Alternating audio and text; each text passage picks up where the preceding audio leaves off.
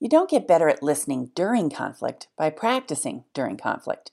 You get better at listening during conflict by practicing outside of conflict, where the stakes are lower and it's easier to be on top of your game.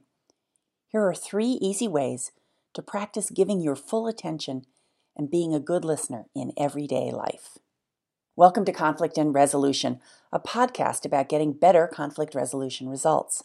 I'm your host, Tammy Lenski, a professional mediator, coach, conflict resolution author, and teacher. And this episode is titled 3 Everyday Practices for Becoming a Better Listener. Before I share the episode with you, I have a big favor to ask. If you've been enjoying this podcast, I'd really appreciate a short review on iTunes. To find the podcast easily, just type lenski.com, just like my name, lenski.com, /go/iTunes into your browser. That URL again is lenski.com/go/iTunes. Thank you so much. Ski resorts don't have a bunny slope for nothing. It's smart and safer to practice new skills there before heading for the Black Diamond trails. Listening is just like that. Practice being a good listener in the easy situations, and you'll develop muscle memory for the tough ones.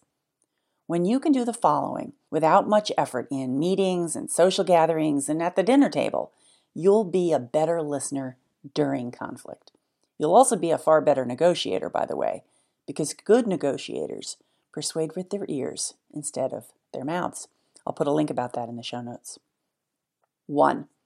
Practice not stealing someone's story.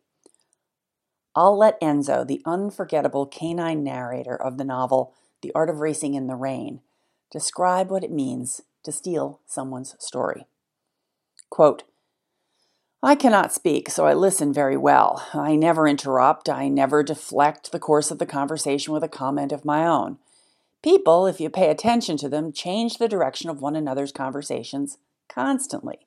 It's like having a passenger in your car who suddenly grabs the steering wheel and turns you down a side street.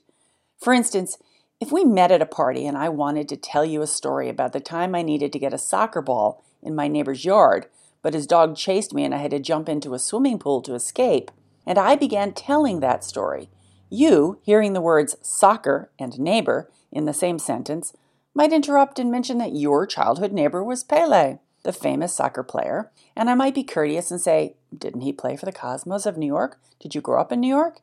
And you might reply that, no, you grew up in Brazil on the streets with Pele, and I might say, I thought you were from Tennessee, and you might say, not originally, and then go on to outline your genealogy at length. So my initial conversational gambit that I had a funny story about being chased by my neighbor's dog would be totally lost, and only because you had to tell me about Pele. Learn to listen, I beg of you. Pretend you're a dog like me and listen to other people rather than steal their stories." End quote. You know, I'm guilty of stealing people's stories in this way, so this is one I'm going to be working on over the coming months. 2. Practice listening without multitasking. Put down your pen, take your fingers off the keyboard, close that laptop lid, turn over your book, mute the television. Just listen for 3 minutes or 5 at a time. It is a special gift to give someone your full attention. Most people rarely receive that gift. So as your daughter describes a drama at school, give her your entire attention for a few minutes. And don't give her advice during that time. That's not listening, that's giving advice. When your partner interrupts your game of dots to read aloud an email he just got from his college roommate, tear yourself away from the game and give him your full attention. And when a colleague drones on during a department meeting, stop doodling or having that side conversation. It's very good practice to listen when you don't feel like it, because during conflict, you may often not really feel like it. 3. Practice listening without your answer running.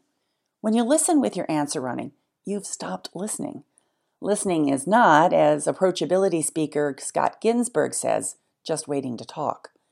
You may look like you're listening, but really, you're inside your head, thinking about your response. If you're in the habit of listening with your answer running, it may take some practice and commitment to change the habit. Start by noticing when you've gone inside your head and begun formulating your response, and bring yourself back to the other person. Keep doing that, even if you discover you can't sustain it for more than a few seconds. It's like meditation in that way. You're training yourself to stay present, and it will take some practice to undo well-worn habits. If you'd like a reminder of this to post next to your computer, download the image from an article I'll link to in the show notes. The article's called "The Secret Good Mediators Know About Listening." There are many ways to practice becoming a good listener, of course. I chose these 3 because they're about giving your undivided attention to someone else. They're about showing up fully for what they're saying. They're about giving of yourself without any expectation they'll do the same for you. These are the places that really good listening comes from.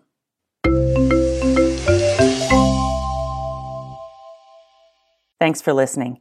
For more conflict resolution guidance and inspiration, you can find over 1,000 articles and my Resolution Resource Center at Lenski.com. That's L-E, N as in negotiation, S-K-I.com.